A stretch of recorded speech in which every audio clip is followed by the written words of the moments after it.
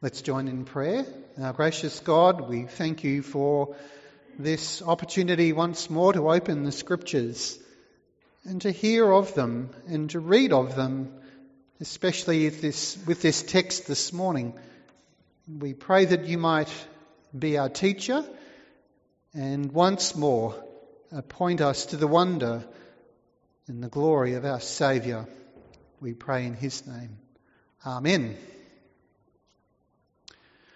The last words of dying people can be funny, sad or weird or anything in between.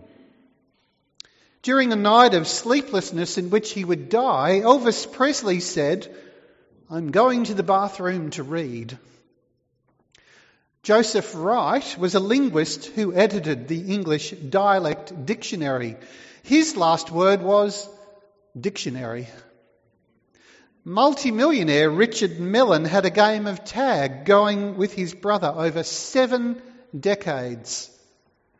When dying, Richard whispered, "Last tag," to his brother, who then remained it for 4 years until he also died.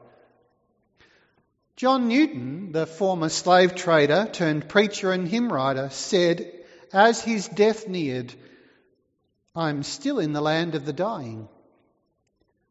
I shall be in the land of the living soon." Our text this morning brings us to David's deathbed and David's last words, particularly addressed to the newly crowned King Solomon.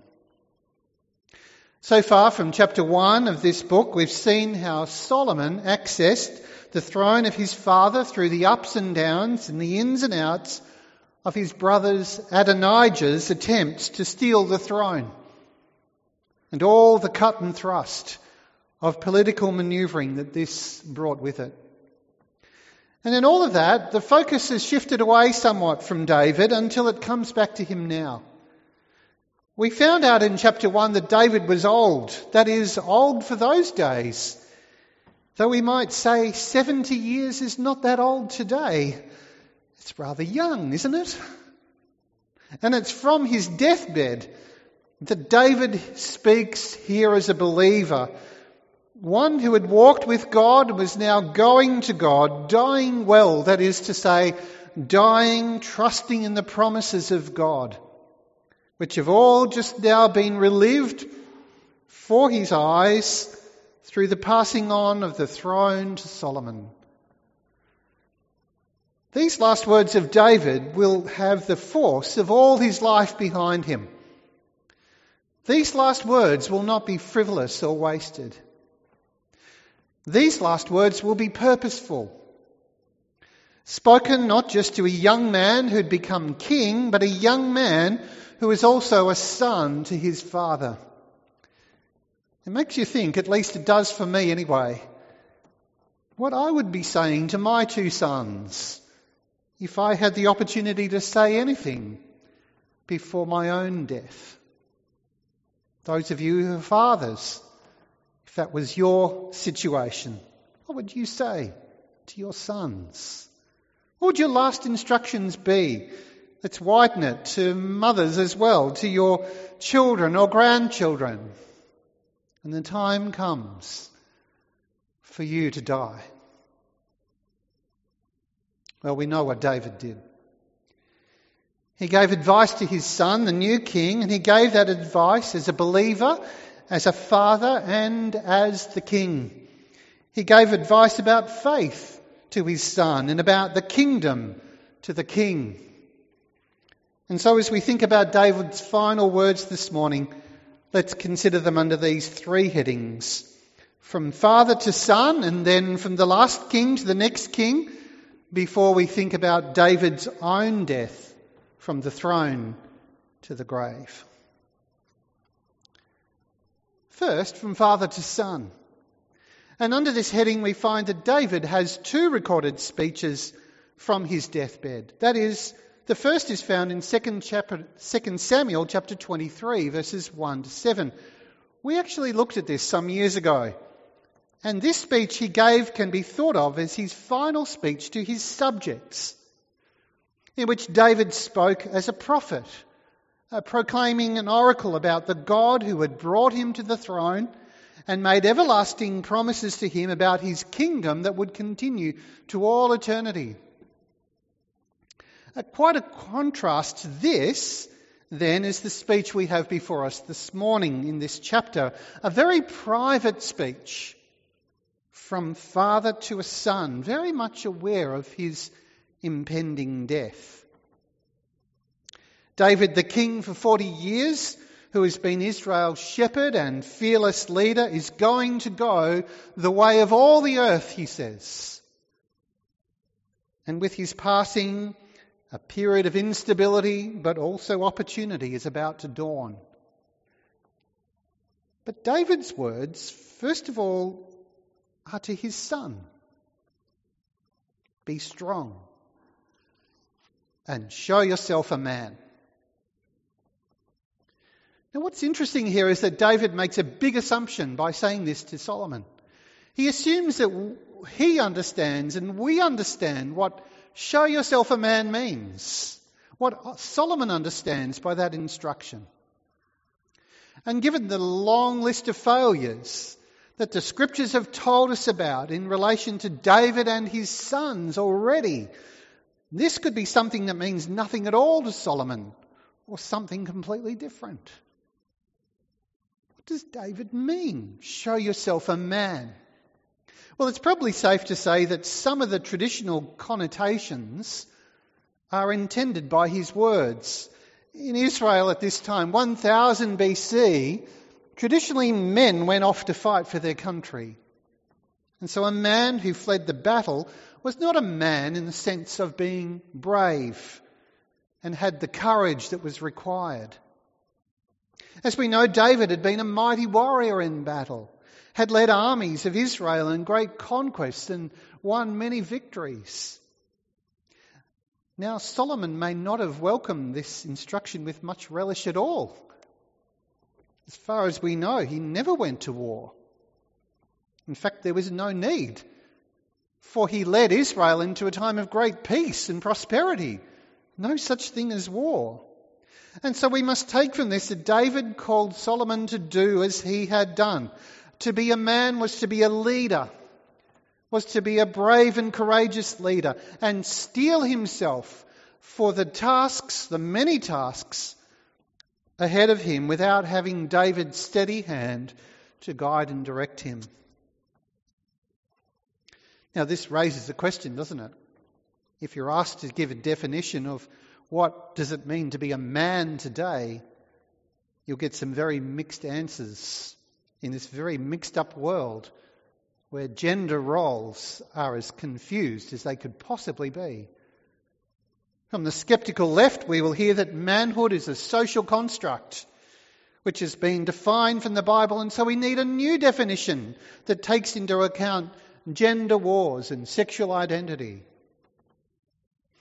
Other voices would reduce manhood to shallow caricatures and throw in a macho man with muscles, strong and able-bodied, leaving a legacy of accomplishment or a trail of destruction behind him. But David helps us here. Into the mix, he throws in something applicable to men and to women, by the way. It's there in verse 3. Show yourself a man and keep the charge of the Lord your God, walking in his ways and keeping his statutes, his commandments, his rules, his testimonies, as it is written in the law of Moses, that you may prosper in all that you do and wherever you turn. And notice here how the word of God is referred to in no less than 7 different ways. As charge, as ways, as statutes, commandments, rules, testimonies, and law. As David refers Solomon to being a man, his point is not that Solomon is to be a creature of his gender or of social contracts, but he is a creature designed to worship and serve the Lord God, obligated to give him his due. And this highlights for us what's most basic to our human identity. There is something much bigger and grander to define ourselves by.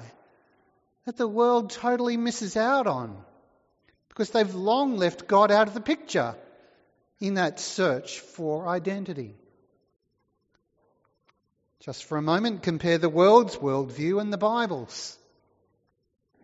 On the one hand, the Bible defines humanity by what we will one day become in our maturity and our perfection when we live with God, free from sin, as closely conformed to God's holiness as we can be. Compare that to the confusing present perspective that defines us by our lusts and views humanity as a process of evolution, leaving a perspective that empties and bankrupts our humanity rather than enriches us. Solomon is called to be a man, and the beginning of that is to be a servant of the Lord. He cannot do this and pursue self-centeredness and materialism and his ego and his reputation all at the same time. David calls Solomon to a higher ideal, to keep a careful eye on the commands of the law of God. For by following these he will please God and he will love his neighbour and do them good, for love fulfills the law, and the law defines the path of love. So this is David's last gift to his son, to call him to obedience to the word of God. Here is a man with a very full lifetime of experience who is calling us to heed this most important advice. We must know the word and we must keep the word. In fact, it was the duty of the king to write out his own personal copy of the law, that he might have it before him, just as we have copies before our eyes. Just think how long it would take you to write out the Bible, or just Genesis to 2 Samuel, or just the Psalms, to write it out. I didn't say scan it into your computer, to write it out. That's what the king was expected to do, to ensure that the word of God would sink in to his mind. He was to be so familiar with it that any time a case came for him to judge, he would know the will of God on the matter straight away. He was to meditate upon it day and night, that it might shape his thinking and his life. It was once said of John Bunyan and Charles Spurgeon that their blood was bibline. That is, if you pricked them with a pin, they would leak the scriptures, not blood. This is how we are to be. For we cannot be strong, we cannot be holy, we cannot be men without the word of God. Fathers, what are you leaving your children and grandchildren? What are you leaving for them? What example are you setting? Mothers, what are you doing with your children and your grandchildren? What are you setting for them? See, giving children what they need to live is one thing, but what about something to live for? The purpose. Money and possessions are one thing, but they don't last. The Scriptures, the kingdom of God, these are forever. Secondly, we read David's words here and note those he gave as the old king to the new. The old king to the new. The second half of David's advice is about how Solomon ought to secure his reign and finish some unfinished business from David's reign, as we find in verses 5 to 9. Now, there have been some differences in interpretation over this portion. Some suggest that David is acting out of base motives and is asking for last-minute revenge. Others maintain that David is outlining these tasks for Solomon so that he might glorify God. I'm not sure we can totally get a satisfying answer that might resolve the tension, but I err on the side of thinking that David is doing something good, though maybe what he's calling for is questionable. David instructs Solomon about 3 people who need dealing with: Joab, the sons of Barzillai, and Shimei. Joab is first in verses 5 to 6.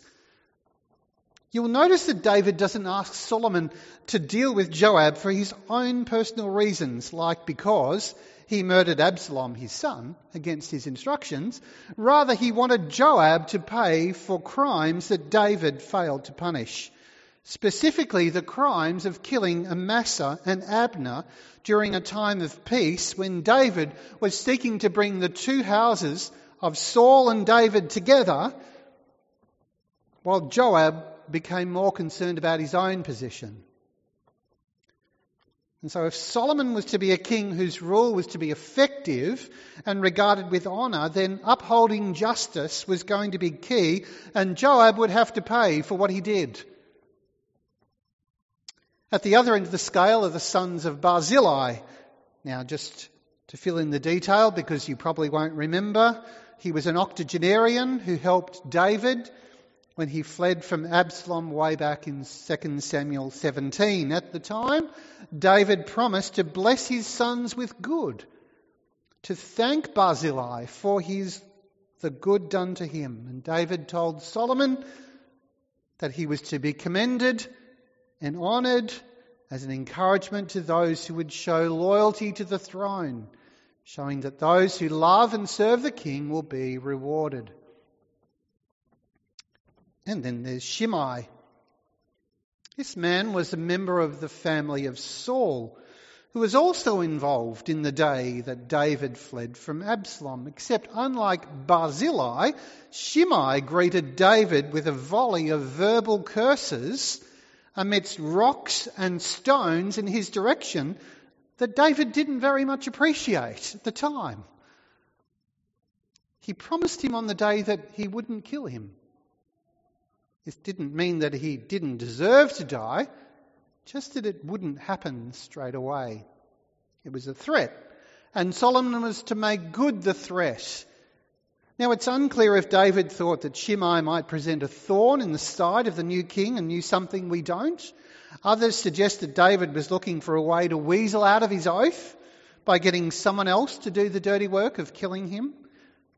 But this would seem a poor way to interpret David's oath when he's willing to see the promise to Barzillai honoured. So there's a question mark over his motives. But what we are reminded here is that in the purpose of God, evil will be punished and good will be rewarded. That doesn't mean that the good are given salvation. Not at all, for there's none that are good enough. But when Jesus comes back, when Judgment Day dawns and he takes up the throne, just as Solomon took up his throne, but in an even greater way, Jesus will bring justice. Those who have committed crimes against God's law will be punished. All past wrongs will be righted. Those who have faithfully served the king will be honoured. And those who have blasphemed and joined in the rebellion against God's rightful king, they will also be punished. And so Solomon is encouraged to secure the throne through punishing the wicked and rewarding the righteous. And this reminds us upon the basis upon which the Lord Jesus Christ will deal with all mankind when he comes back and takes up his throne in power. We'll think some more about that next week.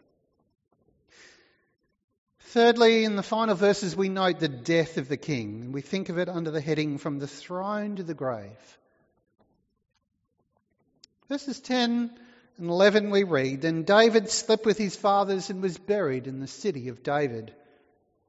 The time David reigned over Israel was 40 years. He reigned 7 years in Hebron and 33 years in Jerusalem. The first thing you note about David's death is there's not much to note. The details are few and far between, unlike the death of his predecessor Saul, whose death covered 2 whole chapters in Scripture, 1 Samuel 31 and 2 Samuel 1. And the reason for it, I think, is simple. David died of natural causes. That is to say, there was nothing to report about a plot to kill him that resulted in a murder. There was no surprise attack from an army. There was no battle in which he fell. There was no heroic attempt to give his life, but in doing so lost it. David died in his chamber. And as the writer says, he slept with his fathers, which is a euphemism, of course, to say that David joined the faithful throng, the cloud of witnesses who have loved and served the Lord, and he went to be with them, his fathers, who were also in the presence of the Lord and with him. Now here's something to think on. When thinking of David, we often turn to the 23rd Psalm, the most famous, perhaps, of all his psalms. And think now for David about his walk through the valley of the shadow of death. And his hope, I will dwell in the house of the Lord forever. How that became reality for him. Think too on the fact that David was buried in the city of David in Jerusalem. About 1,000 years later, the Apostle Paul preached at the synagogue in Antioch in Pisidia, Acts chapter 13. During his sermon, he said this, "For David, after he had served the purpose of God in his own generation, fell asleep and was laid with his fathers and saw corruption." Through his life, David completed all that God had called him to do. But then he died and his body decayed in the grave, in the tomb. But in making this point about David's death, Paul wasn't making a historic point to say, David's dead and his tomb's here. And if you dug it up, you'll probably find his bones. But he went on to say, but he whom God raised up did not see corruption. See, while David died and was buried, Paul's point is that David's greater son, Jesus, died and was buried and was raised back to life again. His body did not see decay or corruption. And Jesus is the King who now rules on David's throne. And there's one more thing about David's death. It is, sadly, a reminder that all people die. I'm going to die. You are going to die. We're all going to die, unless Jesus returns, of course, before our death. And maybe your passing may not get a state funeral. It may not even make the morning newspapers. But it will not go unnoticed by God.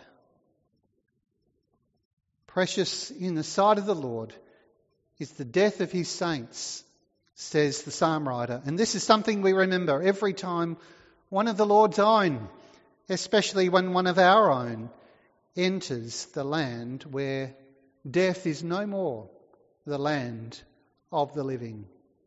For this is the land of the dying. Well, what then of this first part of chapter 2? Well, it seems to me that with the focus on David, we should finish with him and note these things well. That his reign as king was more important and critical than any other in the history of Israel, both from a secular and a religious point of view. In the first place, he consolidated into a kingdom what had previously been a rabble of tribes, jealous tribes, and so enabled his people to take a place among the nations of the world. And in the second place, he strengthened his people's attachment to the Lord by the zeal he showed for God's honour and worship, and by the obedience he rendered to his word. And while we may note that he was never free from reproach, being guilty of adultery and murder, being cruel in war and negligent of justice at home, he also repented sincerely and showed humility under reproof, resignation in adversity, and faith in the Lord's mercy, always affording us an example, He's a man, at best a man, and a fallen man. But then also there's this important truth. David's greatest legacy for Israel and for us is found in Jesus. This morning we read his last words. They were not just words of advice. They were words of eternal life and salvation. Today you will be with me in paradise. And that eternal life and that salvation is for eternity through his death and resurrection. These things we learn from David, who, as always, points us to Jesus. Let's pray. We bring thanks, our Lord and God, for your servant David. He did not rule over any of us in particular, but he stands out in the Scriptures as a faithful servant of yours, imperfect in so many ways, but a believer and a man who found the grace of God, and he connected into that grace by faith, believing the promises that you gave him, that a Messiah would come from his own family. We open the New Testament and we see Jesus, son of Abraham, son of David. And we thank you for what it tells us there of the one who spoke such wonderful words, but also achieved such a wonderful salvation for us. He died, but not forever. So our hope is in him. We thank you for him, our Redeemer, Son of David. May his words be upon our hearts this day. We pray in his name. Amen.